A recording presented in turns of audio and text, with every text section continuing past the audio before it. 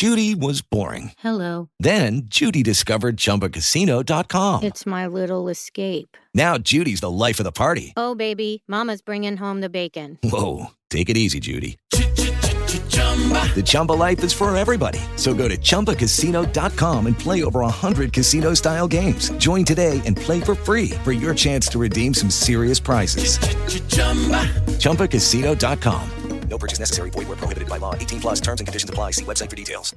Lucky Land Casino, asking people, what's the weirdest place you've gotten lucky? Lucky? In line at the deli, I guess? Aha, in my dentist's office. More than once, actually. Do I have to say? Yes, you do. In the car before my kids' PTA meeting. Really? Yes. Excuse me, what's the weirdest place you've gotten lucky? I never win and tell. Well, there you have it. You can get lucky anywhere, playing at LuckyLandSlots.com. Play for free right now. Are you feeling lucky? No purchase necessary. Void where prohibited by law. 18 plus. Terms and conditions apply. See website for details. Hi, everybody. I want to welcome you to a retro episode of World's Finest True Believers. When we moved the show to the Geek Ultimate Alliance Network, we could not easily drop all the previous shows into the feed. So what we decided to do was to drop them every other week so new listeners can get a chance to hear them, and our veteran listeners of the show can revisit some of these golden oldies. If you like the show, please give us a review and rate us on Apple Podcast or whatever your podcatcher choice may be. I hope you enjoy this retro episode, and I'll see you all next week with a brand new episode of World's Finest True Believers.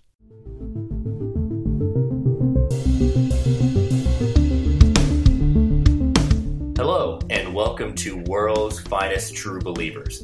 Each episode, a guest and myself will discuss one of our favorite comic book arcs or graphic novels from any publisher. My name is Chris. Thanks for joining us. Now let's get started. So we've got a new guest on, Lisa from I Love That Movie. She was kind of the structure of the show is kind of based on her podcast, but I'll let her introduce that. So say hi, Lisa. Hey, Chris. How are you? Doing great. Thanks for joining us tonight. And also thank you for kind of inspiring kind of the structure of this show. So why don't you tell us about yourself? Tell us about your podcast. Well, that's hugely flattering. Thank you so much, first of all. I'm really excited to dive into today. My name's Lisa, and I have the I Love That Movie podcast. And basically what we do is I have a guest that picks a movie every week, and we talk about that movie. It's just their favorite film, and we just kind of gush and discuss what we love about it. So it's 100% positive. You know, we're not really critiquing movies. I can't sit here and say it's unbiased. These are the most biased reviews you'll ever hear. But it's really fun. It's just a conversation, and I've had you on the show too. So yeah, it's been fun. No, it's definitely, and as I said at the start, you know, if you in the intro episode, I'm a geek of all trades. Movies are a huge passion of mine too, on outside of stuff. But it was a great honor to be a part of that show. For those of my listeners that have never given Lisa's podcast a try, if you love movies, definitely you can go through her. Going on now a little over 2 years. I was on the Ghostbusters episode, but feel free to dive into. Highly recommend her podcast. It's a lot of fun. And you're being humble. That was a top 5 episode of the year. So definitely one worth listening to. Well, definitely. I'm definitely humble. I'm not one to toot my own horn. I'll toot it for you then. I appreciate it. Well, good. Well, I know that you do cosplay too. So what are some of your favorite cosplays that you like doing? Oh, yeah. So I do cosplay. I've been doing that. This is going to make me sound really old, but I've actually been doing it for probably about 17 years. Wow. Yeah, it's a long time. Believe me, I never thought I'd be doing it for that long. First of all, I thought this was like a phase I was going to grow out of, and it didn't happen. So I do like cosplaying. I started out cosplaying anime characters mostly when I was a teenager. That's kind of where the scene started, really. And as I've gotten older, and kind of phased out of anime, I've more recently done more comic book and movie related costumes. And one that pertains to this episode a little bit, I guess, I've done a few versions of Batgirl, which are some of my favorite costumes to wear, to be honest. I just love that character, and I love the reaction that I get when I wear it. And also I've been able to volunteer in those costumes because, you know, children recognize superheroes and love superheroes. So it's just, I don't know. It's just really fun. It's fun putting on a cape. And I feel like when you read these comics, they're inspiring and you just feel like, man, I want to get out there and do something good. And you can volunteer. So that's just like another outlet for cosplay. So yeah. No, that's great that you can do that. And also, like you said, you do this for kids in hospitals and just get together. And I know you've had some people on your show that are fellow cosplayers too. So I think that's really awesome. And the amount of time you guys put into your costumes themselves is impressive enough. It's sometimes it's sad. It's like we spend too much time and money on them. But yeah, sure. I'm sure seeing them, you're like, yes, that's great. That's such a good use of your time. But yeah. Oh, I would not call it sad at all. It's your hobby. It's your passion. It's what you love. So don't ever call it sad. Let people who don't understand it call it sad. They don't like it. Exactly. That's to them. Just like people who can't enjoy graphic novels and comics. You don't get it? Fine. Right. I don't have to talk to you about it. Yeah. If they don't get it, they should pick up a book and see what it's about. So agreed. Exactly. So good. So one of the first questions I was enjoying asking guests is, do you remember first comic or graphic novel that hooked you into the genre? Oh man, this is such a tough question for me. Okay, so I used to read comics when I was younger, but I read mostly like memoir type comics, like sort of serious or based on real life or just kind of heavy topics. And that was what I was into. So stuff like Mouse, or there was another comic that I really liked. Let's see. I Waltz with Bashir, though that was like a movie and a comic at the same time, but things like that were kind of serious. And then for superhero stuff, that came later. It came a few years ago, and it kind of was born out of me wanting to dip my toe into cosplaying a superhero, but I felt like I could not do that if I didn't really understand or love the characters, and I had such a hard time picking a character that I really loved. And so I went back to Batman because I've always loved Batman, and so I started reading a lot of Batman comics, and I kind of read a lot at the same time. So it's really hard to answer this question because it's like I basically went onto the iTunes store and just picked whatever it suggested to me as like the best. You know, it had kind of like, I think suggestions that were like DC essentials. And so I would just start reading. So it's hard to pick one single one. But I would say, comics like Hush, The Long Halloween, what's that one called? Under the Red Hood, things like that, comics like that were what started to really kind of pull me in. That's great. Yeah, Batman, as I've told a number of some of the recent episodes, people have asked me what was my favorite, and it's always been Batman for the DC side. So no, I can totally understand that, and that you have the different genres that you have, like with Mouse and then the superheroes. So that's a great background that you do have in what has hooked you. So in that idea, we are heading to a Batman-centered episode. Why don't you tell everyone what we're going to be talking about tonight? We are talking about Batman and Robin Eternal. It's like a 26 comic collection, although I'll admit I didn't know that when I started it because I read this all in graphic novel form. So I wasn't sure how many issues. I didn't realize when I started reading it how new it was either. So going with that idea that you obviously, and I'll admit too, this is a arc that I never had a chance to read, but thanks to DC Universe and your choice of it, I went into this for the first time. So this is a first for me. But you discovered it in graphic novel form. When did you discover it, and what enticed you to start reading it? So I would say, man, it's hard to say exactly when I read this. I think it was about a year or a year and a half ago. It couldn't have been that long ago because it came out in 2015, right? Mm-hmm. So again, I think I read this at a time when I was reading a lot. So it was all sort of starting to blur together. Basically, what really kicked off my love for really diving in was the Scott Snyder run of Batman. I just absolutely obsessed with his run. I have all the books in hardback, and I basically just wanted more. I wasn't crazy about Super Heavy, and then this is kind of, I guess, after that. But again, I started reading them when they were already in graphic novel form, and I started to read it and just really fell in love with it because, like a lot of Batman fans, I started out just loving Batman and I wanted him to be alone and a Cape Crusader all on his own. But the more I read, the more I started really falling in love with the idea of Robin and all his forms and just what he represents, who he is. And this story arc is all about that. And it's just so cool. It just explores it so well. You still got Scott Snyder writing along with James Tynion IV, We hope we're saying that right. We don't know, but sorry if we're not. Yeah, we made a that. decision before. We made a decision before the show. We're going to go with Tinian, and if we are wrong, fans, please be kind and correct us, and we will on the next episode. I will ask for forgiveness for Mr. Tinian for pronouncing his name incorrectly if we are, but if we aren't, then go us. Yes, but yeah, this explores this so fully, and I love it. And I'm really relieved when I kind of put out there, before we started recording, the past, I guess we talked about this about a month ago. And so I've been going back through and reading it, and I've shared that on social media, and so many other people love this story arc too. That's very validating for me as a newer fan. I'm really glad that other people enjoy it.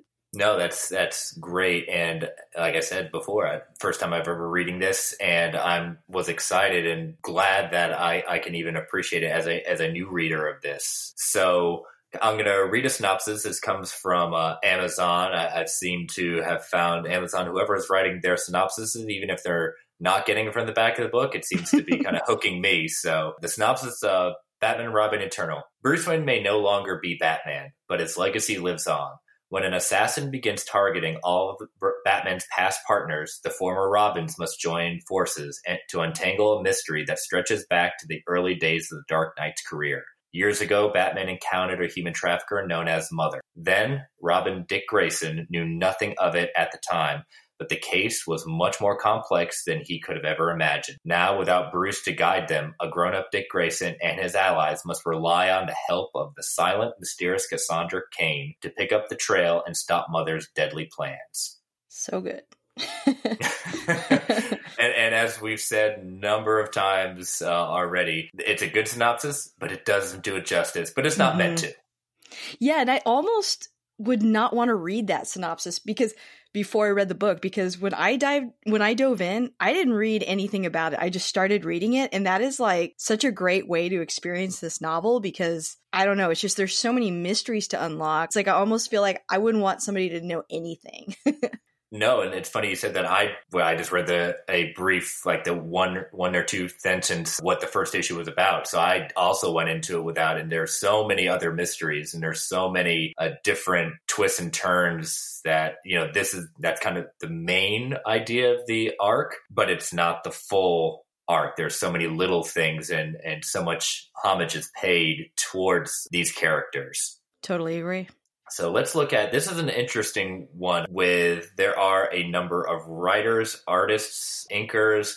With this idea in mind, we're going to focus on what became known as the showrunners for this arc. And that would be James Tynion IV, Scott Snyder, and Tony S. Daniel. We will acknowledge the other artists and writers after we kind of focus on these, but it just being as long as we're going to be probably talking, we want to give credit where credit is due, but to go over every single one of them, we'd spend a whole show talking about that. Oh, for sure. So let's start with James Tynion IV. Lisa, do you have any background information on James Tynion you want to share? I wish I did. I don't. I haven't read a lot of his other work, but I loved this work so much that I actually got his autograph when I went to Fan Expo this year. In fact, I was so excited that I accidentally left my copy of these books at home. So I had to buy a book and have him sign it.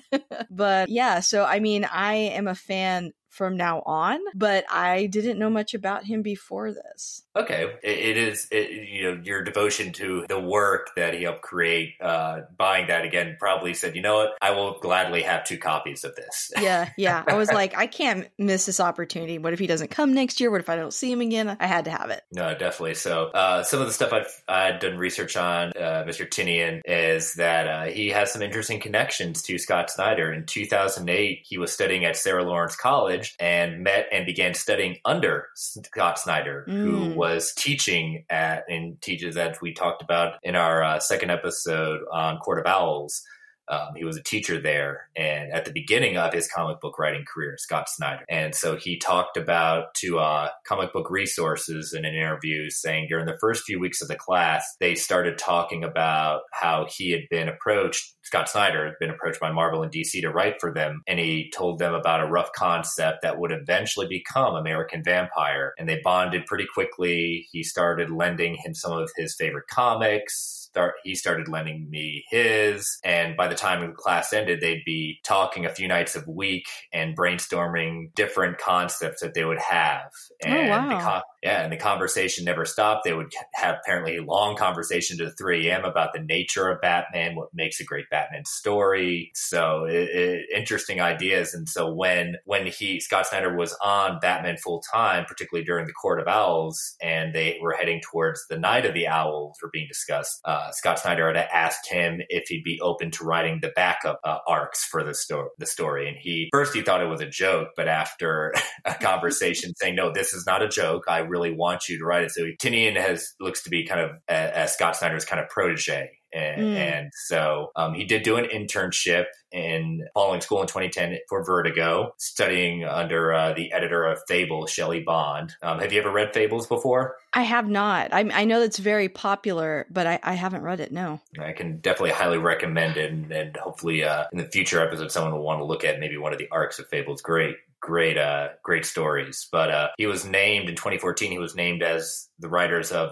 the first iteration of just simply called Batman Eternal, went on to Boom Studios to write the original series The Woods, which became the highest selling original series since Mark Waid's Irredeemable. And then in 2015, he was announced as one of the co-writers for the new Constantine, the Hellblazer, alongside Ming Doyle as part of the DCU publishing initiative. And then he got tasked as one of the showrunners for Batman and Robin Eternal. So in a very short time, he rose to big acclaim. Wow, that's really interesting. Yeah, I had no idea. But it makes sense. I mean, I think the way that he tells his story, I mean, it just feels like Snyder and Tynion are sort of on the same page this whole time. Like, you almost can't tell. I mean, I know there were several writers involved, but it definitely has like a strong voice and a strong message that seems very consistent with Scott Snyder's run. So I could definitely see that. And it's definitely good of, Snyder recognizing Tynion's not only his passion, but that he could not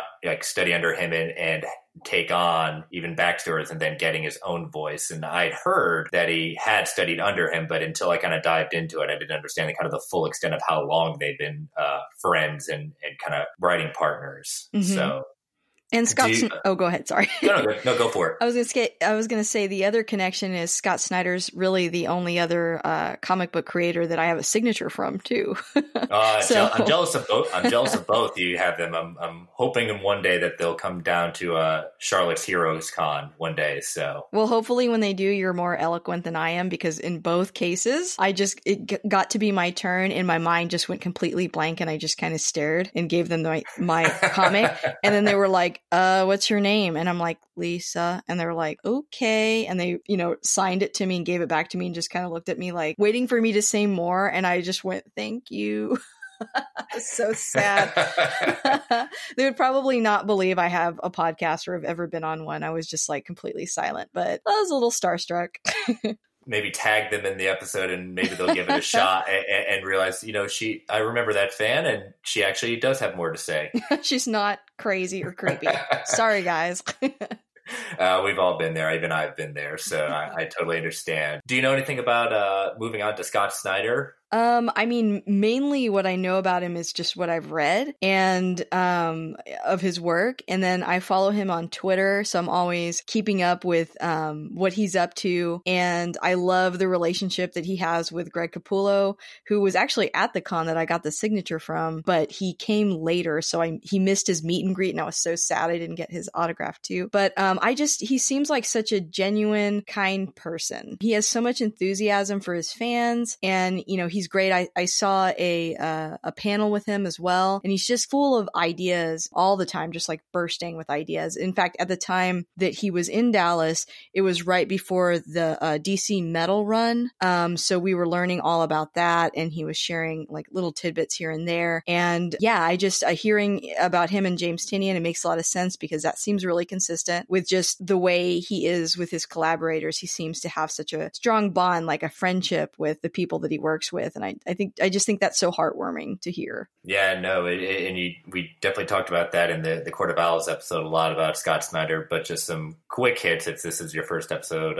He graduated from Brown University in 1998. He is initially started as a short story writer, rose to a lot of acclaim for just being nominated for big short story awards. Stephen King actually picked two of his stories called Wreck and Dumpster Tuesday for the 2007 Best American Short Stories Anthology shortlist. And one of his short stories, Voodoo Heart, was shortlisted for the Story Prize in 2006. So, and one of the things we know Scott Snyder a lot in the mainstream for Batman and now Justice League, Vertigo, the storied run in Vertigo for American Vampire is sometimes, it seems to now, I have not read it, but I've heard amazing things about it. But now with his storied run on being Batman and Justice League, people seem to forget that he created American Vampire. Yeah, I have not read that either. I've only pretty much read the main Batman run that he did for DC, but I would love to read those short stories.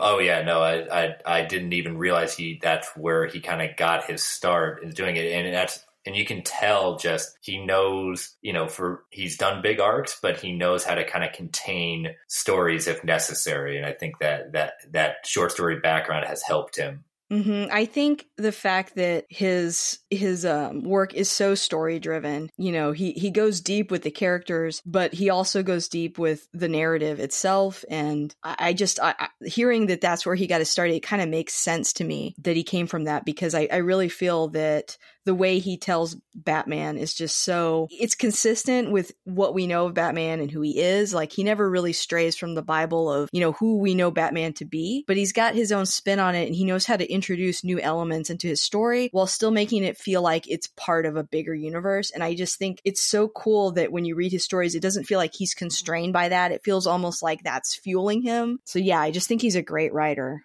No, and you can definitely tell his passion for it, and he has a way of respecting the history, but also adding more to it and bringing more to the Batman mythos. So he's definitely, if he hasn't gone already, he will go down as probably one of the greatest story writers for Batman. So, kudos for him, and we'll be hearing a lot more on this podcast with our part 2 and 3s looking at the Court of Owls, but that's for a later discussion. So let's move on to our the artist showrunner, Tony S. Daniel. Have you read any comics or know of any other comics besides this one that Tony Daniel illustrated for? I'm not. I mean, I'm sure you'll rattle off a couple names and I'll see if it's familiar to me, but, I like the art in here, but I don't think it's the main thing that drew me to it. So I just wasn't as familiar with the artist.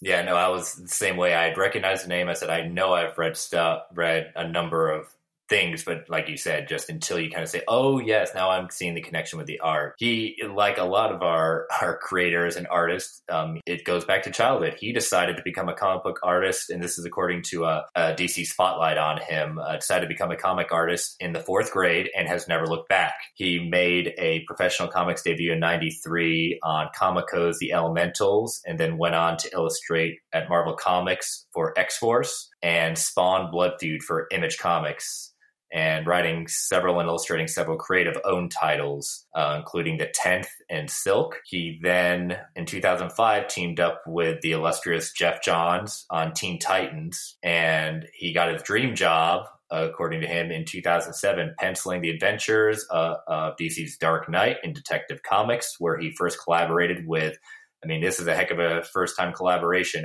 with Grant Morrison for Batman R.I.P., and then went on to write and draw the book himself during the battle for the Kal Run. Okay. So, and then moving on in 2012 to illustrate The Adventures of Superman in Action Comics, and then penciling and scripting the relaunch of Deathstroke title. It sold out and headed off to a second printing. So, he's definitely dabbled in both sides, writing and being the artist. Awesome. Yeah. No, I don't think I've read any of his work or seen any of his work in other comics, but, having that background with Batman and the Titans, that makes total sense why he would be picked for this.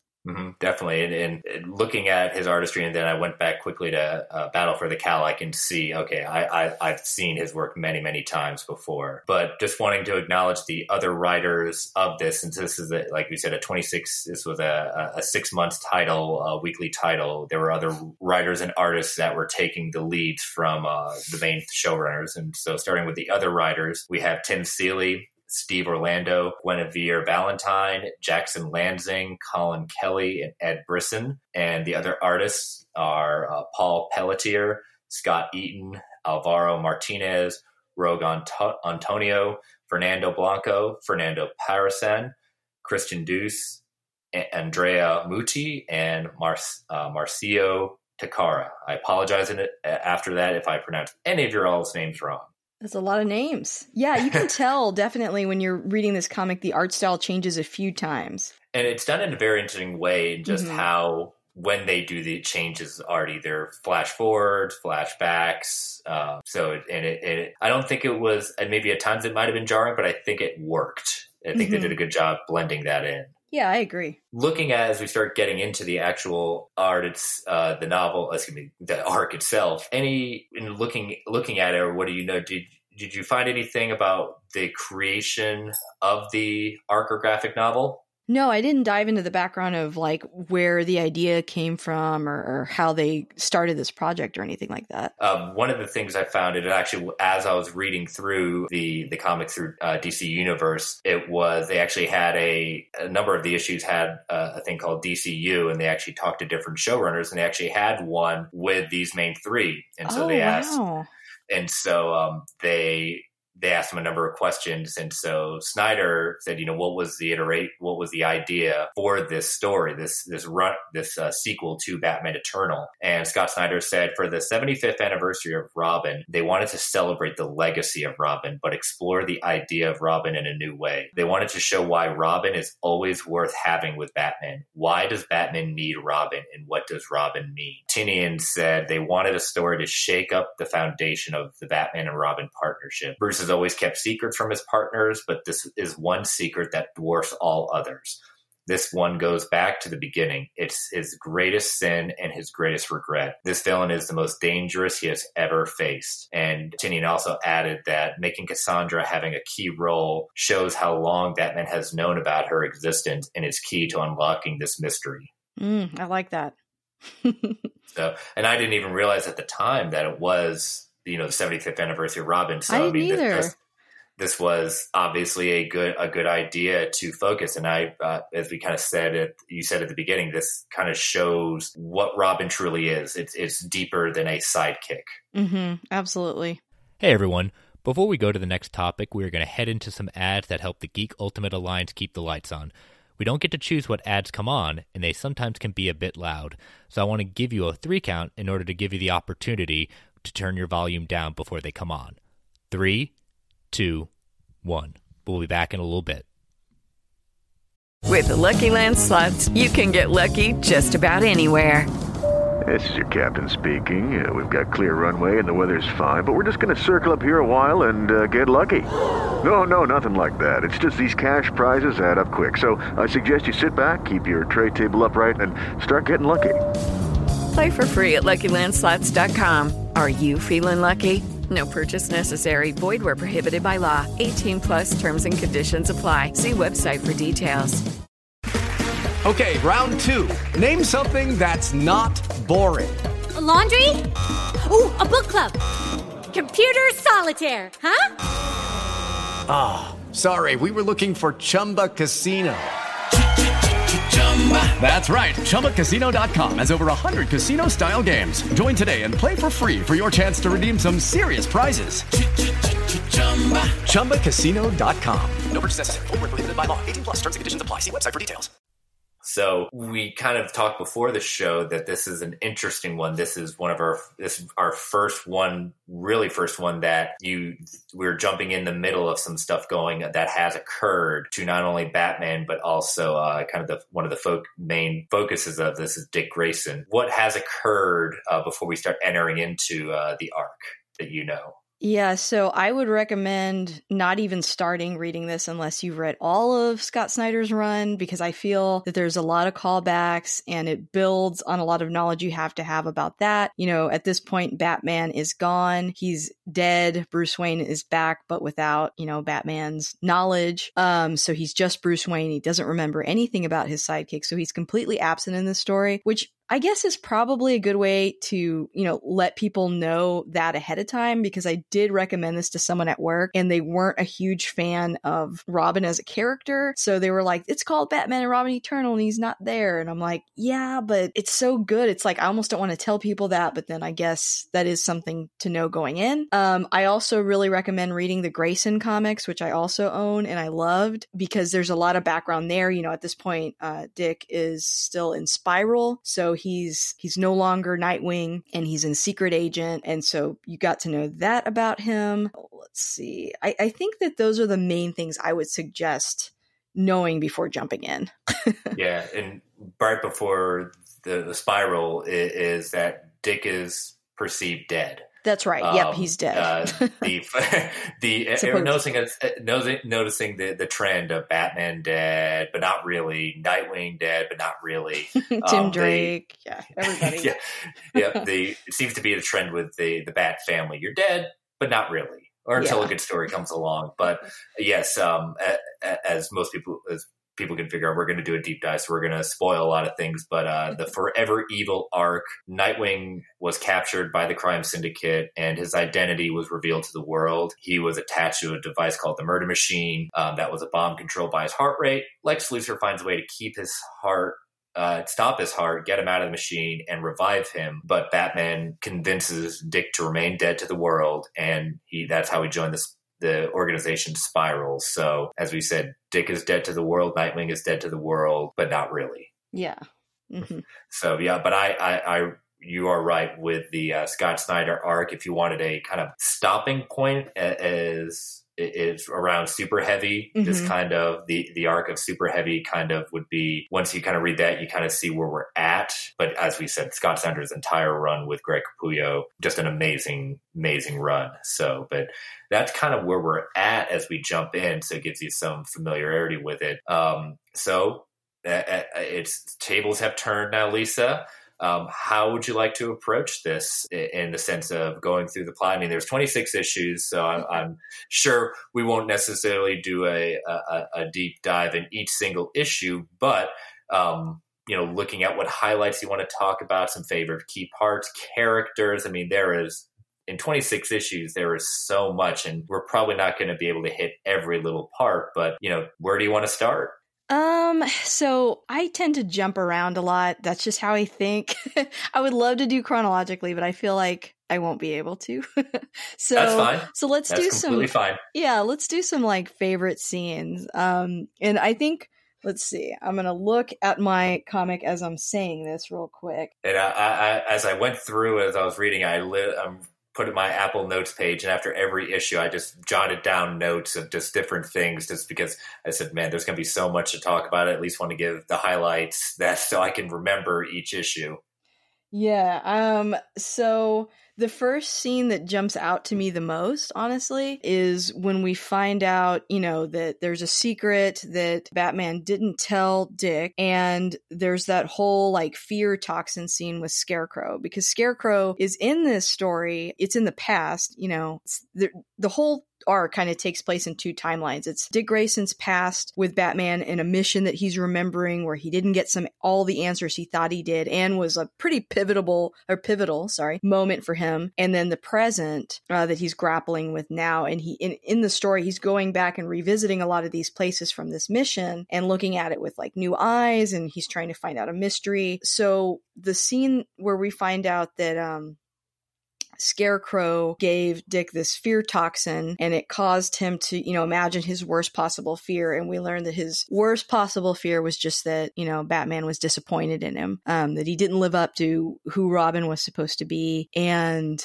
it's something that haunts him after that. He has a really hard time letting it go. And now in this story, he's sort of revisiting all that again. I really like that because, I don't know, it's probably the first time I visited Robin having like those doubts like that. And I thought it was a really good way to introduce, why does Batman have Robin, and ask all these, I guess, painful questions like, he's not as good as Batman. He was a kid. Did Batman ever have any moments of weakness where he thought maybe I could do better? And I just really like that scene for that reason. Yeah, no, it kind of kicks off the whole idea of, I found it interesting too that, and it may be something I haven't read, but the way they portrayed Dick's costume, it looks very much modeled after what Tim Drake before New 52, everything. It looks very much similar to his costume. It would be kind of ridiculous looking in today's society with what Dick was wearing in the originals, but just seeing that self-doubt and how much he idolizes Bruce and what he's done and kicks himself. And we've sometimes seen Batman be the opposite, the one being harder on the Robins. And maybe that's because of who he puts Dick up as and comparing all the other Robins to and how hard he was on Jason, Tim, always being compared to Dick, and Dick's the one beating himself up, being the first, saying, I'm not as good as you. Yeah. And sort of, I don't know, it's like, I feel that, Dick is different from the other Robins a little bit. I mean, they all have an affinity for Bruce, obviously, and he's a mentor and all that. But I think with Dick, I mean, they're definitely partners, like he mentions, but it's more than that. You really feel like they're father and son. And that's always sort of an awkward dynamic, I think, to their partnership, because I think, Batman's always asking himself, I think he's worried sometimes, like, is he doing this just to impress me, when his real drive should be bigger than that, and it shouldn't just be focused on his relationship to me, and is this hurting him, all those kind of questions. And so I just really like the fact that it explores that. I think the Dick Grayson character, I think he's like the most sensitive and the most, I don't want to say emotional, I mean everybody's emotional, but he is more, I guess, open with things like that. So he's definitely, like, I don't know, he's just more sensitive, No, I think that brings it up. One of the notes I have, flashing to issue 3, Cassandra Cain at one point goes to each of the Robins, and I had to read it a couple of times, but I finally got it. Yeah, I love that part. Goes up to Jason and touches his fist. Goes to Tim, touches his head. Goes to Dick and touches his heart. Jason thinks with his fist. Tim is the brainiac of the bunch, and Dick is the heart of the Robins.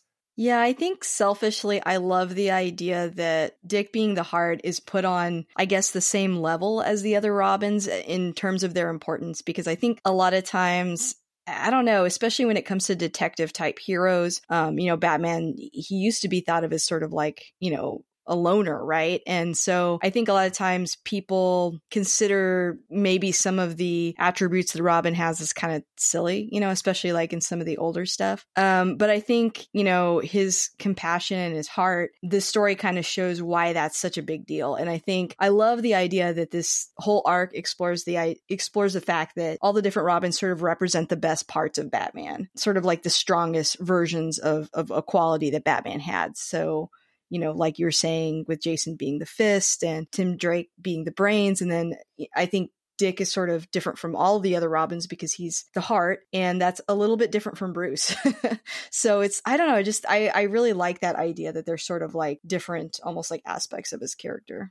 It's almost in the idea that Bruce is the amalgam of all of them. Yeah. In the sense, like they are a different part, and there's probably some psychoanalysis about it that, that head, fist, and heart, Bruce has all of those. It's just a question of what's guiding him at one point. One will always overrule the other, or, it'll reduce it. But, you kind of said, looking at this whole story as Robins, it's even not even characters who are quote unquote Robins. It's the other, either a part of the allies of the Batman family who were also inspired by the Robins and Batman. Mm-hmm. Yeah, I like how we get that sneak peek in the story of this is before Robin War, right?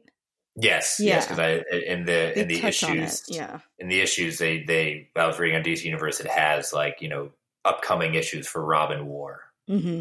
But so where do you want to head to next? Let's see, another scene that I liked, or maybe part of the story that I really liked. I actually really like the idea of Mother as a villain, as sort of like the anti-Batman, or I don't know how you want to say it. They kind of set up this idea, like, I know one of the characters, it might have been Poppy, I'm not sure which one it was, but one of the characters was reading, I guess, like had looked into Dick's background, and Dick says something like, this guy's a real psycho, or this lady's a real psycho. He might have been talking about Mother. And another character says, oh, you mean like a guy that wears leather and trains child soldiers or something like that? Do you remember that line? And yes, I do. And he just goes, haha, he's just kind of like, it's funny. It's funny because it's true. She's like the dark side of this. I mean, on some level, one reason why it's always been hard to show Robin on screen is because when you really sit there and think about it, it's kind of dark. This idea of an adult training a kid to be a little crime fighter is just, there's something dark about that. It's like, I don't want to think too hard about it, or I'm going to have problems with it. So Mother is kind of like the worst possible version of that, which makes Batman look a lot better by comparison. And they kind of explore why he's not that. But I like Mother as a character a lot. I thought that whole assassins training academy thing she's got going on is really cool, with like the ballet scene that we get later. And just this idea that she took, Batman was born out of trauma, and we later find out Mother was also born out of trauma, and this idea that can be a transformative moment that propels you to your destiny, your real future. And so she takes it a step further, and she actually traumatizes people in order for them to become these great assassins. So she breaks them down so she can build them back up. And Batman, when he takes Dick Grayson, it's kind of a similar idea where Dick saw his parents die in front of him, just like Bruce did. Bruce was there to witness that. And then he steps in and essentially turns him into Robin. So Mother is doing the same thing, except that it's much worse. She's actually causing death because she sees it as necessary for their growth. And then later in the story, we found out she has a new idea of how to, get these little assassins out there in the world. But I just thought that was so cool and explored so well. Like sometimes, I've seen in comics where they try to introduce like a new villain, and it just feels like it's fine. But by the end of it, I'm like, I wish, we could have Two-Face back or something. But I really like Mother. I feel like because her motivation is so deeply rooted in what would happen in a Batman universe, I accept that she's there. And I think having Scarecrow there the whole time too, even though he's really like a side villain, he's utilized pretty well, and he's there consistently. I think he kind of helps bring a little bit of balance to that, so you don't feel like you're in complete new territory. But Mother also fits along pretty well as a villain for the Spiral, the Grayson books as well, because she seems very like James Bond villain. It's very cool. So yeah, that I really like that aspect of the story a lot.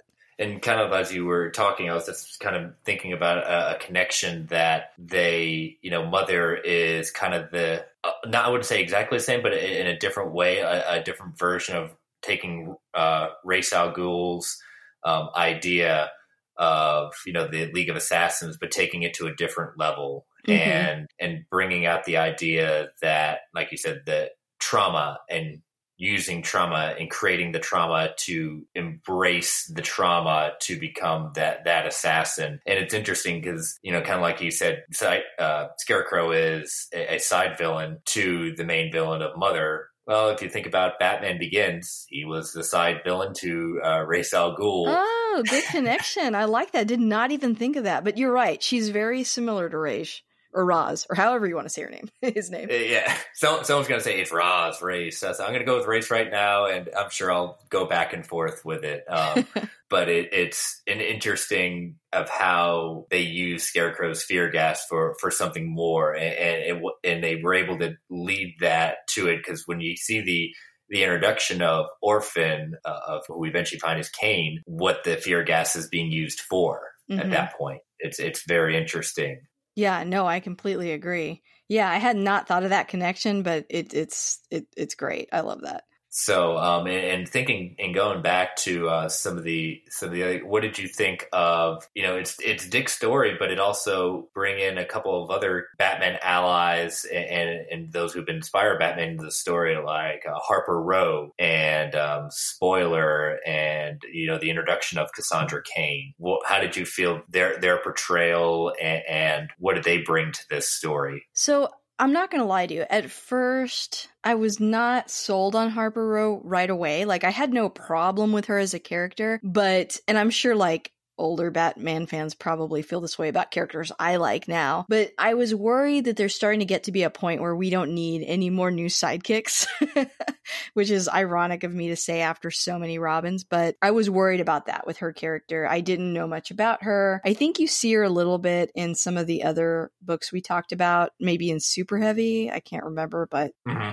You know, her origin is interesting. We find out, you know, that she saw her mother die, and then she's raised by her abusive father with her brother, Cullen. And she basically becomes a hacker, and she finds Batman after he saves Cullen one day. And, you know, she kind of forces him to let her be a sidekick and all that good stuff. You know, the way that she's used in the story, I think is pretty perfect, because I felt like the whole story, I was too focused on the other Robins. That was like a total like red herring. Like Dick is the whole story going, which one is it? You know, he's like convinced that it's not him, but that some of the other Robins, because, you know, Tim Drake is so smart and Jason is so ruthless and strong. You know, he's worried that one of these other Robins is the assassin kid that Mother built. And when you find out at the end it's Harper, like I had forgot about her, you know, because you see her a little bit and she's always there, but she's just not as strong as the other characters are yet because she's so new. So you kind of underestimate her. And when you find out that it's her, you're like, oh, I really should have seen how similar she is to the other Robins and why she's probably, you know, it. Like, I should have seen that coming. And then on the other characters, I've always liked Stephanie Brown. I like her personality. I love when she's Spoiler or when she's Batgirl. I haven't been crazy about when she's Robin as much, but I haven't read a lot of when she's Robin. I just see her more as Spoiler or Batgirl. And I think her background with her father and all that stuff is really, really interesting and fun to explore. And I just like that she's so different from, you know, Barbara or any of the other female characters. And then Cassandra Cain, I have to admit again with her, I haven't read a ton about her. I knew who she was. I knew that, you know, eventually she's Batgirl, but I didn't know much about her origin. And I really like the way that she's told here. I hope that this is the route that they go in the Birds of Prey movie. It kind of looks like they are. And I think it's just very interesting and compelling, and she's very, very likable. And towards the end, you're just like, oh, she's a sweet little princess that kills, and I just love her. She's precious. But yeah, I think all the characters are used very well. Like I didn't at the end of the story go, well, I really could have done without so and so or anything like that. I thought all of the Bat family are used really well in the story. No, and I fully agree with Harper Row. I saw bits and pieces through stories I had read before this. Wasn't sold on her as a character. Didn't necessarily dislike her. I just said, okay, someone another one who's been inspired by Batman in a different way. But like you said, when that sudden revelation of how connected she is to the story, it was a big shock. And you know, kind of like when we get a big introduction, like in issue 2, when you know the Cassandra Cain's father, who is orphan at this point, but we don't know the connection yet, that Cassandra Cain and orphan, it's father-daughter, like he jumps into Harper's apartment, other Robins start jumping in,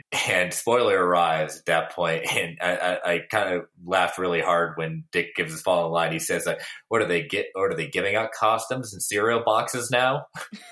Well, yeah, especially because, and they explore it in these comics, you know, Harper and Spoiler they're not trained the same way that the other characters are. I mean, Harper's been training a little bit, but not really. And so not as much as the other characters. So you don't feel like they've earned their place. And kind of like Dick says, it feels like they just got those costumes. I think that's a really good like meta moment for the author to be kind of like, look, we know where you're coming from. We're going to fix this. Like, just hold on. And yeah, I think it's just handled so well. And it's just interesting. It's a testament to where Gotham is right now, with Jim Gordon is the Batman, but not the Batman we're used to. So it seems to be like a free-for-all of who's going to keeping Gotham safe with all these heroes running around. Mm-hmm, mm-hmm. Yep. So kind of looking at the idea of you know, you hinted at it with Mother's plot at that point, looking at kind of Bruce and Batman's kind of journey in the past to what this mystery is. That was kind of shocking to me, of where this was going and what was Mother's true plot with this whole thing. Yeah, she sort of, I mean, you find out later she set all this stuff up. She orchestrated, Bruce's, I guess, moment of weakness with Dick Grayson. But yeah, essentially in Prague, whenever Dick has this moment of fear and he's questioning and he didn't listen to Batman. He kind of jumped head first. And as Dick Grayson tends to do, jumps with no net, kind of his thing. He makes a mistake and he gets hit by that gas and then he's super regretful. And, Batman's basically like, I can't take him out like this. And that's kind of when Mother swoops in with this idea of like, he's not really working out for you. But I love the way it happens. It feels like it happens organically because I think at first he's at a party, Bruce Wayne is, and his friend is talking about how he essentially bought his wife. And they set up this idea that this is like something the elite have access to. Like they're so rich that, they can literally have anything. And so this guy literally bought a wife and he's explaining the process to Bruce. And so Bruce, gets in contact with Mother because he's like, this is messed up and a terrible idea. And so he lies to her and says that he wants a wife. But then she finds out his identity because of a mistake Robin makes. And then she says to him, what you really want is a son, a better son. And also his friend had hinted at like, I know you've got Dick, but, he's not really your son. He's your ward. And don't you want like a real heir? Like, it's cool that you took that kid in and took care of him, but don't you really want a son? And Mother furthers this and she even brings up, well, he just messed up recently and all that kind of stuff. So Bruce is in sort of a vulnerable place thinking about all that at this point. And that is like kind of shocking. I mean, it's upsetting, especially when he's telling Dick like, no, of course not. I love, you're great. And like, I never have any bad thoughts about you. But then on the other side, she's asking him these hard hitting questions and it looks like at least he's considering it. Yeah, no, and it's interesting that I always struggle sometimes with that. Being a huge reader of Batman stories, I always say, does he really feel this way? He's always got a plan up his sleeve, but I'd like to think that there is some truth to his fears. Is somewhat, and that the heir, they say we make the assumption, and it's just society. We can delve into that later. It's that, it's heir, it's a son. When you find out it was Harper. Yeah. At that point, that people can say, "Oh, it's just a change of society." It's like, but as I think back, it's like, yeah, why not? I mean, she may with training and everything like that, she could end up being the better of them all at that point. Right. I mean, I think because the first few Robins were male and because there's this father-son dynamic between them, it's sort of misdirection. You're just so focused on an heir being a son, but yeah, they don't necessarily have to be. Yeah, I don't know. Every time that they explore this dynamic, it's like my favorite for some reason. I don't know. I think just because it mirrors so much Batman's relationship with his parents. And I've kind of seen the Robin character a little bit as him trying to fix what happened. He lost his parents and it's like he's starting over with a new family. And, this idea that maybe it's not really working out. It's almost like the Batman part of him is interfering with that, a little bit. Like he's so, I guess, I don't know, pragmatic that he's too focused on what Robin should be and could be doing and not focused on him as a person. And so I don't know, I really like that. And also just from like an outside perspective, like if you saw a huge billionaire take in this like orphan kid whose parents got killed, I mean, that does kind of on the outside, that might look like a charity case, right? Like almost like I'm doing this for the optics of looking like a good person. And that other guy says that to me. It's like, that's great that you did that. Yeah. Super nice of you. That's like almost like he was saying, that's great of you to, give that big donation, but like, let's talk about your real life. And I think that's like a really upsetting moment for Bruce, this idea that maybe other people are looking at, him taking this kid in as like some kind of publicity stunt. And then on the flip side of that, to other people that he just wanted a little child soldier that he could train. It's just cool that they're taking all these like weird aspects of that relationship and making it like make sense. Like, how do we come out on the other side where we kind of get to have our cake and eat it too? He does hide all this stuff from Dick, but in the end, there is some goodness to it. And, he did do a good thing. He had a moment of weakness, sure, but in the end, it's like he did the right thing. And I just love how all that stuff fits together in the story. No, and it's the idea that he capitalizes. I mean, that poor guy, he says, I bought a wife, and the first mistake he did was talking about Fight Club, and he paid for it with his life. Right. Yeah, they both did. Yeah. Immediately. Yes. As orphan, David Kane was there and said, oh, sorry, you talked. Sorry, that's not what you're supposed to do. You know the rules. But looking at Bruce's, as I said, we don't know what the game Batman and Bruce are playing, but they capitalize on that weakness, saying he wants an heir, he wants someone as a legacy, but also, taking away that pain that when that tragedy occurred to Dick, and then the later other Robins at that point, and just seeing that idea that you could quote unquote find the perfect heir. Mm-hmm. Yeah. But looking at, there's just so many different characters, and I think kind of the theme of this whole arc, we'll probably visit this when we kind of head towards the end, but just it's the relationships, dynamics, father to son, father to daughter, mother to daughter, mother to son. And this is a huge book with the theme of relationship, brother to brother, brother to sister. It's the relationship. It is a relationship book, and looking at different types of relationship that a family has with each other. Yeah, absolutely. I like, I mentioned it earlier, the ballet scene where, one of these children that mother has designed is this woman that becomes a ballerina, and her mother knows deep down that at any moment, that's kind of the bad part about buying one of these designer kids is that they can be turned at a moment's notice when they get a phone call to become a killing machine. And when she's called to do that, to give up her daughter for that purpose, she's telling mother, like, no, I just want a few more moments with her. And I just thought that part was so cool because I don't think I've seen this explored in any of the other comics, but I almost like the idea of like exploring that Batman and Robin relationship, like almost like, I don't know, just think of like the relationship that star athletes have with their parents kind of thing. And so I kind of got that vibe with this ballet scene. I thought that was kind of neat. Like, she wanted the perfect ballerina daughter. And I think that as a society, sometimes we have problems with this idea of, kids being vigorously trained and molded into these athletes or ballerinas or singers or whatever. And so I kind of thought it was cool that they sort of snuck that in. And that's sort of a parallel again with the other part of the story.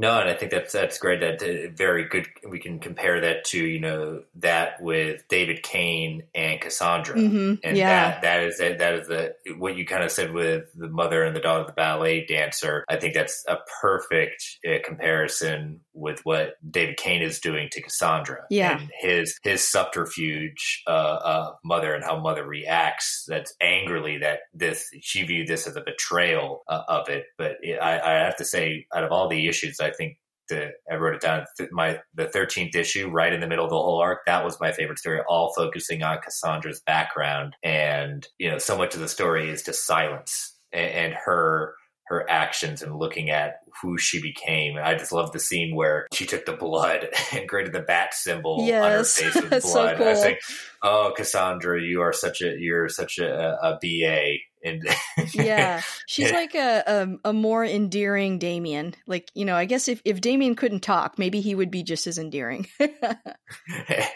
and so many times we wish Damian would you're so arrogant. We get it. We know it fits your character, but sometimes we just want you to shut up. Hey, everyone.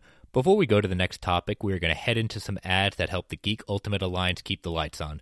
We don't get to choose what ads come on, and they sometimes can be a bit loud. So I want to give you a 3 count in order to give you the opportunity to turn your volume down before they come on. 3, 2, 1. We'll be back in a little bit. It is Ryan here, and I have a question for you. What do you do when you win?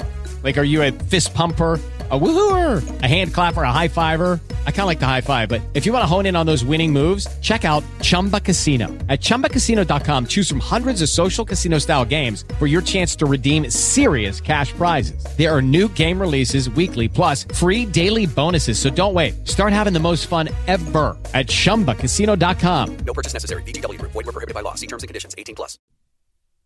Exactly. And so she's silent, and so that's great. No. But no, I really like that her character and her relationship with her dad. And it's like there's a power dynamic there because they're the parent, and this whole story explores like the boundaries of that, like how right or wrong is it to use that relationship in shaping somebody, what is too far. And so like I really like that, all these different examples. And yeah, Cassandra Cain is completely awesome in this story, and they explore her so well. And I'd only been familiar with her. It took me a minute to figure out as I was reading this, Cassandra. I said, Cassandra. And then when they weren't calling her orphan or things like that, I kind of realized the place in the story. But I'd seen her when she became Batman Batgirl pre-New 52. Mm-hmm. And this is kind of like you said, it's a very interesting, and I like the way she has been brought. If you haven't read it, and I didn't read this before I read this, the Detective Comics run of the beginning of Rebirth, it's a great exploration of Cassandra after Eternal. Oh, okay. And yeah, I'll have to check that out. Her on the team that Batman assembled for this. It's she does have a number of great. There's one particular arc that is focused mainly on Cassandra and who her mother is at that point. Because she does have a mother, and it's very interesting to see who that mother really is. Ooh, I completely forgot about that. These stories do such a good job of like keeping you so focused. It's like, oh yeah, obviously she has a mother too. And it's not and it's not this mother either. Yeah, different mother. But another one that we talk, I said that talk about relationships. A character that has had a very controversial history, but I think he's been given a better story, but one that didn't have relationships, and we don't know the relationship and who's connected to is Azrael. And that one's completely surprised me of his introduction to this whole story. Oh yeah, he's just like another orphan basically in this one. Yeah. And that he's taking in, and the revelation of how much he has been used, and his memories are not his own. Yeah, so I have to be honest with you. I don't know a ton about Azrael. I've seen pictures of the character, and I was reading an article about how his outfit and his look and everything, and this is like a callback, a love letter to the way that he looked in the 90s. But since I don't have a lot of background on him as a character, this part of it, like, I just kind of read it straight through. I didn't know anything about him. And I would say that's probably great that, you weren't kind of influenced by what he was back in the 90s in the Nightfall saga. And when he did become Batman, I know that, it's very controversial decision what was done, how he was portrayed and things like that. But I was never down on Jean-Paul Valley during the 90s. It was, like with everything as why I created the show, it's you don't like that storyline or what it was, you can always read something else. But I think that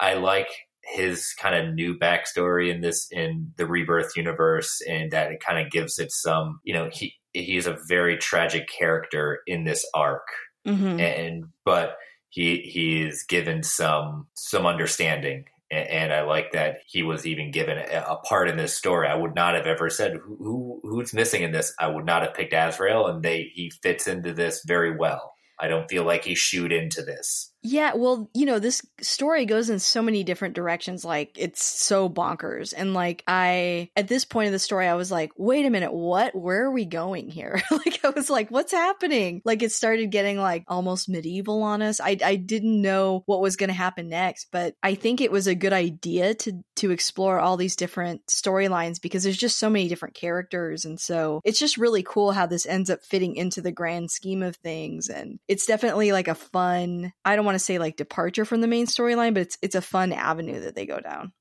Mm-hmm. And seeing, the different parts, like there were always a series of issues that focused on, okay, we're going to focus on the Dick's team and then focus on, Tim and Jason and then joining up with Azrael at that point and then kind of going back and forth. It worked really well that you got kind of little mini story arcs, like you said, little breaks in between that, look as we start heading towards the end, what did you think of the revelation of Harper's place in this whole thing? We talked about the revelation that she was supposed to be the one, but when Batman didn't fulfill Mother's bargain with her. I was just heart-wrenching having that revelation be revealed about Cassandra, Bruce's role in this, what had happened to her parents. I mean, that was heart-wrenching. Yeah, I think especially finding out that Cassandra killed her mother. She was supposed to kill both of them, but she had some doubts, and she was kind of like, I don't want to do this. And that was supposed to be her test, and that's essentially when Mother's like, I want to get rid of her. And, David kind of keeps her aside and trains her on his own. He doesn't want to give up on his daughter. And then Harper, she was supposed to fall into Batman's arms. He had no idea this was going to happen. He wanted to prevent, he wanted to figure out who the next kid would be and how to stop it, but then he couldn't. And so he was supposed to take her in and start training her, essentially. But he decided, no, her father's still alive. And so he threatens the dad and tells him, you need to get straight and clean up and, take care of your daughter. And if not, I'll come find you, and shake his fist. But I feel conflicted with his decision on that, because we know that Harper had a really tough childhood. Mm-hmm. As we get to know her as a character, she's miserable, they're broke, she has to take care of her brother, and they have it really tough. So it's like, I think there's probably a part of her that's like, I could have been like Dick Grayson in like tuxedos and limousines and like living the good life, and you made this decision for me that I'm gonna have a crappy life. It's kind of unfair. But yeah, I don't know, I'm conflicted about that resolution. And then ultimately, I think just because of go ahead. Sorry. The way she's wired, it makes her want to. Yeah, I was going to say, I think because of the way she's wired too, she ultimately ends up being trained by Batman anyway. So yeah, there's just a lot of layers to that. Like, I don't know. It's like, it's not a tidy ending for her. No, and it's interesting, just the different ways we've seen Bruce and Batman kind of, when they either screw up or see a wrong, they'll always try to right it. And the fact that Bruce didn't do anything, just let Harper go through her life like that, that's the part of the story I just felt unsatisfied about. I still didn't understand why Bruce and Batman didn't do anything. I'm not saying like throw money at her and she'll have a better life. I wouldn't be satisfied with that either, but it just seemed, I don't know, it just seemed unlike Bruce just to let someone suffer for something he held as a huge mistake in his life. Right. It feels selfish, almost like I can't really help her because then Dick's gonna find out that, and then that really does prove that I am like that, so I'm not going to. It's like, it feels kind of self-serving almost. So that was not trying to get down at, but that was the only thing I was left like saying, I'm not sure about that. But again, doesn't detract from the whole thing, but it left me kind of pondering. For sure. I think for me personally, I kind of like it because, I don't know, there's a tendency in writing Batman. It's like you don't want to go too far, right? You don't want to actually make him a bad person. But at the same time, I do kind of like that he has a big mistake secret, and it's something that negatively affected everybody. It's something that he has to live with. So I kind of like it in that way, that it's kind of like he's looking back on it and going, yikes, I shouldn't have done that. I think it's kind of cool. And it calls into question a lot of the other decisions he made, like, was that a good plan that he had and he knew exactly what he was doing, or was he wavering? And the fact that we don't really get an answer, I think is that's a little bit more satisfying to me than if they were like, no, he was perfect the whole time and he's Batman. It's like, I really like Batman. I don't want him to be a bad guy, and I don't want him to like say like, oh yeah, I thought about throwing Robin out the window and just starting over. But at the same time, I do want to see some cracks in the armor. I want him to have some humanity. So I don't know. I definitely see what you're saying, but I'm on the fence about it. I kind of liked it. No, I mean, with that, it just, I agree. I like, he's not meant to be perfect. I definitely am one of these fans of Batman that he is not perfect. I mean, we can point to the arc Tower of Babel, where in the JLA run with Grant Morrison, just looking at, working on all the heroes and finding out their weaknesses and always having a plan just in case, that's his paranoia. So he does have weaknesses. It was just, it left me with more questions, which is fine. It was not a detractor from it, but it just always left me wondering, as saying, that's an interesting take. I haven't seen Batman just leave someone leave someone behind, especially when he's taken in Dick, Jason, Tim. It struck me as, well, that's interesting. It doesn't necessarily fit, but we'll go with it. Yeah, it is kind of like, so just on principle, you didn't help her. Like, is that right? Or again, is that self-serving instead of serving her? Yeah, it's his punishment for himself, but it ends up punishing her too. Right. It's like, is that okay? Like, how, I don't know. Yeah, it's definitely a real gray area.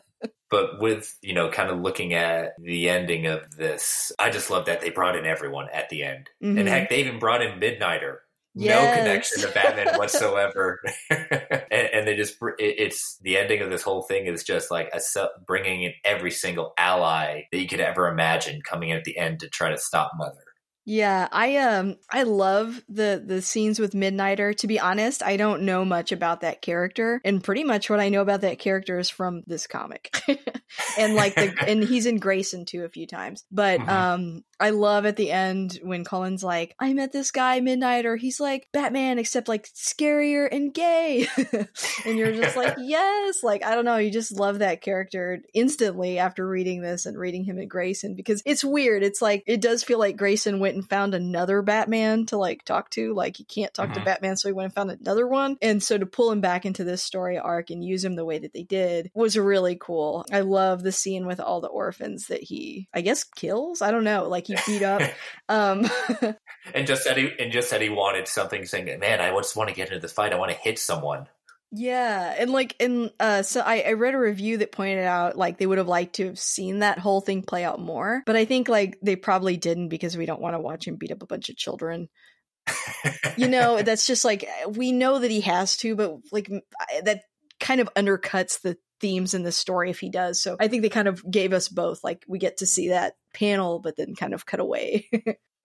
And just seeing, just an introduction to something like it's just what we consider at that point. Wow, Midnight, that was random, and whoa, Azrael, that's random. It ends up working. We get jarred from it. It's like, okay, let's see where this is going. Okay, this fits. Yeah, this fits. And when they're fighting in all these different corners of the world too, using those doors, that felt very like, I don't know, like Kingsman to me, or like, again, like I keep going back to like James Bond, but it felt big enough, for a story that's that bananas. And I really like that. I agree. Like there would have been a way to end this where it felt really anticlimactic, because at the heart of it, it's just stopping Mother, but she's got these evil Bond villain type plans, and so like that really helps, I think, sell like the wrap up at the end.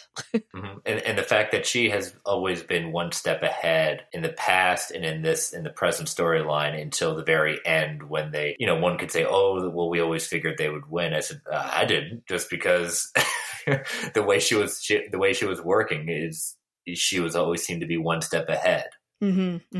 So, but, when we get to the end, and then it kind of flashed forward in the sense of, this is after Bruce Wayne come back as themselves at that point, and seeing Cassandra get her revenge, and just seeing Bruce come back and have that heart to heart with Dick about who they are, and seeing, what did you think about Bruce talking with, Cassandra and then Harper?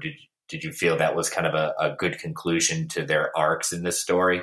Yeah, it felt pretty satisfying to me, like, because we haven't heard from Batman this entire story. He's been absent for obvious reasons. And so when he comes back in the end to wrap it up, I think that was really needed. I mean, one, because it's called Batman and Robin Eternal, so you got to see him at some point. And then because he is all of their mentors, and it helps us understand how they fit into his life. And, they're different from the Robins, but they're important. And I don't know, I did like their wrap up. And he does acknowledge his mistake with Harper. He doesn't, he tries to make an excuse, but he acknowledges it's not an excuse. He was wrong for what he did. Right. He's like, and that's something we don't hear from him a lot. We don't hear him say, I'm sorry, or admit that he makes mistakes. And so it's a pretty nice wrap up for him to say like, okay, yeah, I did. Sorry about that. And just, at the big splash page at the end, just saying, which Robin? All of us. Yeah, I like that a lot. I know there's some people out there that are not crazy about, again, I've said before that they're either not crazy about Robin at all, or they don't like this whole extended Bat family. But I do, and I've grown to like them because of the comics. And I just feel like this series really helps condense and wrap up all the reasons why I like when he's on a team. And you say that with like some people that don't like it, is that I find it hard for a hero not to inspire others to follow. Right. It's every single one has had someone follow them and be inspired by them to take on that idea. And I don't know if you've seen, Spider-Man Into the Spider-Verse. Oh, yeah. I love that movie. Just the idea that anyone can wear the mask. Anyone can be the hero. Yeah, I think that Into the Spider-Verse, it basically communicated the message that I have felt reading all these Batman comics as to why he needs a sidekick, why I've always really liked, or not always, but why I really enjoy the sidekick characters or the characters that are inspired by the main hero and why they're so necessary. I would love to see, the DC version of that eventually someday on screen, I hope. But I loved Into the Spider-Verse. It was awesome. I know it's definitely great, and bringing a little bit of Marvel into this DC episode. But as we kind of gear towards the end, the sets up, the rebirth status quo with Harper, Cassandra, and eventually Grayson coming back to be Nightwing. Is there any other kind of scenes or characters you want to talk about before we kind of wrap the episode up? I guess we've kind of already talked about him quite a bit because he's, probably at the center of all this. But I did really like the Grayson run with Dick when he was in Spiral. So I love that he's in Spiral in this comic. And I think, a big theme in those comics is how Dick Grayson is himself, regardless of what costume he's wearing, because I think that's what makes him unique to a lot of other sidekicks is he's worn a lot of different costumes. He's had a few different names and titles, but that whole arc does a really good job of explaining like why he's the best part of that, like why he stands out, I guess, from behind his uniform. And so I think that's kind of a good choice to have him in this particular run as that character still, where he's not wearing a mask and he's just himself the whole time. Plus it makes for a lot of really cool, I keep saying, James Bondy scenes where he's in a suit and suddenly all the kids turn on him. And I loved that scene where they all start saying mother and he's like, oh no. And I'm like, I don't know why, but in any of these stories, I love when they're like in suits and at a party and then things just go haywire. I never get tired of seeing that. So I really like that about it. And again, I keep saying I like that run. And so I really appreciated the way that they dipped that into the storyline. Mm-hmm. And then you've seen the chaos at that point and Jason having to wrestle with the idea of, okay, I can't kill him, but they're trying to kill me. Yeah. And him being faced with like, okay, he's explaining to those kids, like, I'm the original Robin, but I don't like being Robin. I'm conflicted right now. I'm really mad at Batman, but he did inspire you guys. It's like, it's such a weird place that he's in. And I just love it. I like that's part of the story. Hey, everyone. Before we go to the next topic, we are going to head into some ads that help the Geek Ultimate Alliance keep the lights on. We don't get to choose what ads come on, and they sometimes can be a bit loud. So I want to give you a 3 count in order to give you the opportunity to turn your volume down before they come on. 3, 2, 1. We'll be back in a little bit.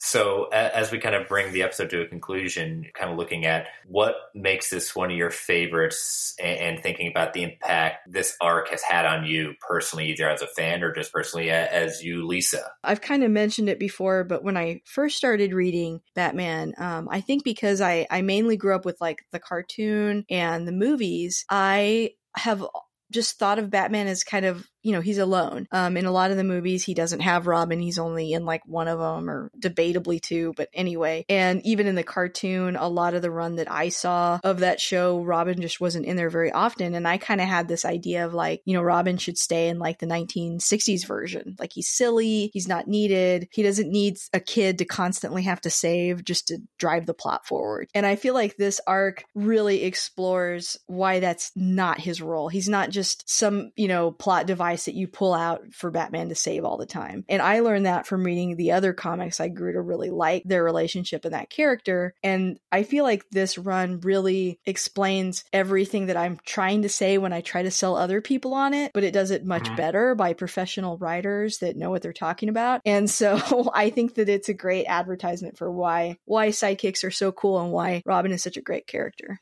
No, and I agree with that. Like you said, it's a deep dive to kind of see what being a Robin or being a Batman ally or a sidekick is.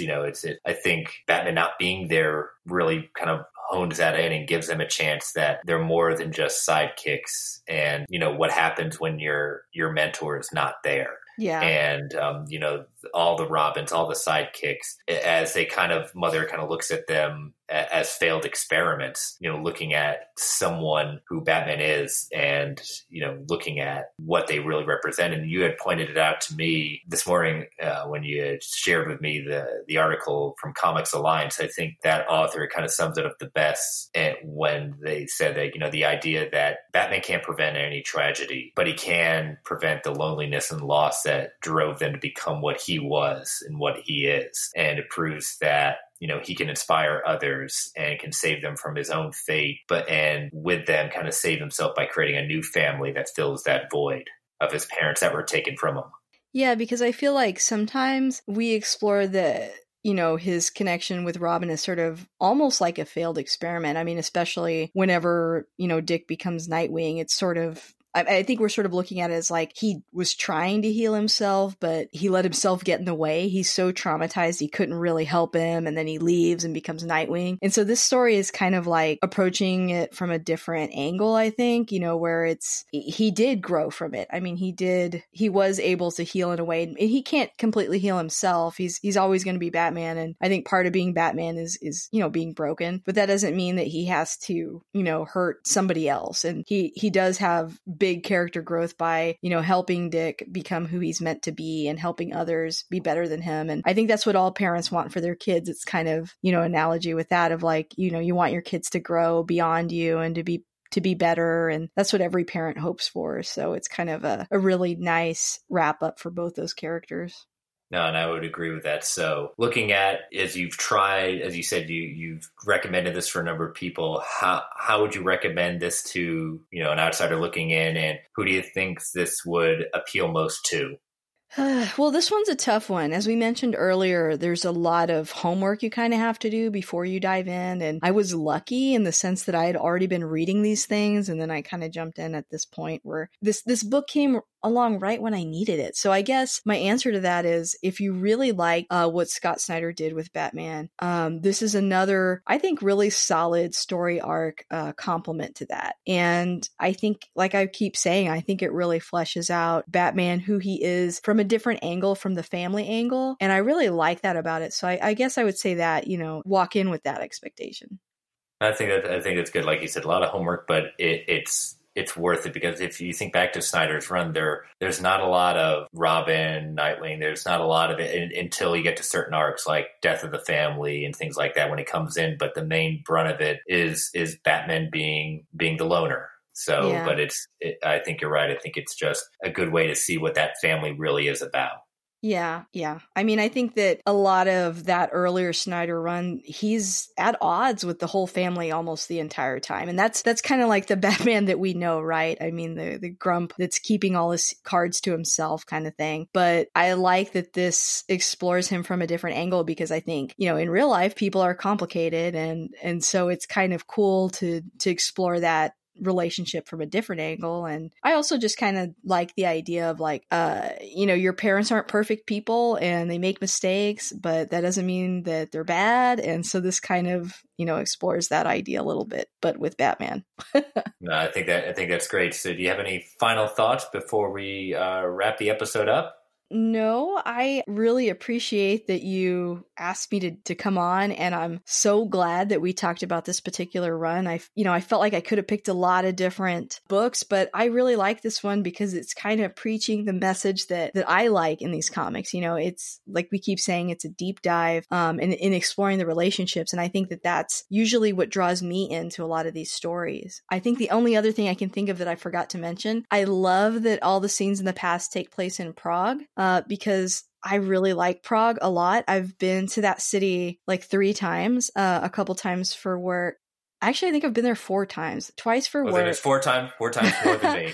And then twice for fun. And the first time I ever went, I went because I was going with a friend that travels a lot. She's been to a lot of places, and she didn't want to go to like Paris or Italy. She didn't want to go to the to the biggest hotspots, she was like, we should check out Prague. And I was like, okay. So I get online and kind of read a little bit about it. I didn't really know much about it at the time. And I was like, wow, this is like so much less expensive than some of these other big cities, but it's a beautiful medieval city that looks gorgeous because, you know, for a lot of its history, there was a time when nobody was visiting it for obvious reasons. And so a lot of things are preserved in a way that they are not in some of these other big cities. So, you know, I was like, yeah, let's do it. And just fell in love. Like, I don't know if, you know, I'm sure you've been somewhere where you just instantly fell in love, but I loved it there so much that I went back, you know, and even went there for work a couple times. But the first thing that my husband said when he saw pictures when I got back, because I went kind of like on a girls' trip, he was like, oh, this looks like those Bourne movies. Because it's, you know, I think the first Bourne movie, it was there. And a lot of these spy films like film there. And that's another reason why this story is set there, because that's such a big element of this arc. So just all those things make me love it. I love the panel where you see the astronomical clock, and the fact that they even included the Bone Church, where they have that little hideaway that was basically like a crappy little medieval recreation of the Bone Church. And I've been to both. I've been to the Bone Church, and I've been to like the really crappy like torture museum where they have like a cartoonish version of everything that you can actually see. Yeah, I'll send you some pictures if you want, but like No, definitely. That'd be great. It's so cool. And so the fact that that's in the story too, I'm like, man, this story is made for me. You know, I just love it. So yeah. And that's something I didn't even think about, but if some of the fans, or if I find out why, if they've even acknowledged why Prague they chose. I didn't find anything, nor did I think about even trying to see why they chose it. But kind of like what you're saying, it seems to be kind of the go-to place for a mystery / kind of spy plot at that point. But no, that's awesome that I've never been. It's definitely on my bucket list of eventually going to. But that's awesome. Yeah, if you want to share some, we'll tweet those out with the episode so people can kind of get the inspiration for some of the scenes in the novel. Yeah, I'll find a couple of them, and then I'll find a picture of like myself too, so I can prove I actually was there, and these aren't just like strangers' photos. But yeah, like it's so beautiful. I mean, every picture that I send you is probably going to look like a postcard or a scary postcard. In the case of the Bone Church. So yeah. Well, great. Well, thank you for doing that, and like I said, thank you for inspiring me to kind of structure it. And as I said, to give credit where credit is due. Thank you for allowing me to kind of take the idea of yours and spin it on to comics and graphic novels. So, so thank you for that. Thank you for coming on. And so, how can people follow you? You can find me on Twitter at ILTM Podcast. And also I have an I Love That Movie podcast Instagram. And then you can also follow me personally on Twitter under AYA Lisa Cosplay. And I have an Instagram, AYA and as in Nancy AMI Lisa. And also I have a podcast, as I mentioned earlier, which you can find on Spotify, Apple Podcasts, Player FM, Podbean, Stitcher, and just search I Love That Movie and it'll pop up. And then if you want to continue the conversation even more, I've even got a Facebook group. It's a closed group, but send me a request and I'll add you. It's just where we're all just chatting. Like I feel like that group is, 50% people that listen to the podcast and 50% people that just want to chat movies. I don't mind either way. We're just having fun in there. Thank you again for having me on. And, I seriously can't tell you enough, like how nice that is when you say that this inspired your show, because, that's definitely like my dream and one of my goals. I want to, enable other people to do what I'm doing, because I feel like if I can do it, literally anyone can, because I'm 2 years in going, I don't know what I'm doing, but I got so much support from the podcast community, the Suicide Squadcast Network. I mean, Tim and Scott were huge inspirations to me. So the fact that I could pass that on at all is just really, really flattering. And I'm really thankful for that. And I'm glad you're doing this. I would love to come back. If you ever have a need, I love talking comics so much. Like this has been so like therapy for me, because I read these and then I just turn around like, there's no one to tell this to. This is another one of those arcs that I recommended to someone and they didn't like it. And I was like, oh, I have to find somebody else to talk to. That's the reason for starting this, because I can talk to some people who are either fans of movies or kind of dabble in it. But I said, well, if I really want to talk to someone, I got to go out to the community and have these conversations. And like you said, it's just nice to either discover something new like this or revisit something that is a favorite of mine. Either way, it's a celebration, which is what this podcast is all about. So again, thank you so much for coming out. I'd love to have you back. So be thinking of that next one, because I'll probably be coming calling eventually soon for another round. Good. No, so thank you again. So thank you all for joining us. You can follow the podcast. We're on Twitter. The podcast Twitter is @FinestBelievers. And me personally, it's @Chris Balga, B as in boy, ALGA. You can email the podcast at worldsfinesttruebelievers@gmail.com. Feel free to tweet, email me. Again, if you want to be a guest on the show and would love to have you on and provide feedback, ask questions, and just looking forward to this as we keep on growing episode by episode. Remember, you can review the podcast on Apple, on Spotify, Google, whatever platform you're listening to. Love your reviews, love your feedback. And I look forward to having you all on the next episode, hearing what's coming up next. So thanks for, again, Lise, for coming on, and you all have a good day, good night, or whenever you're listening to this. Thanks again, and have a good one. Bye.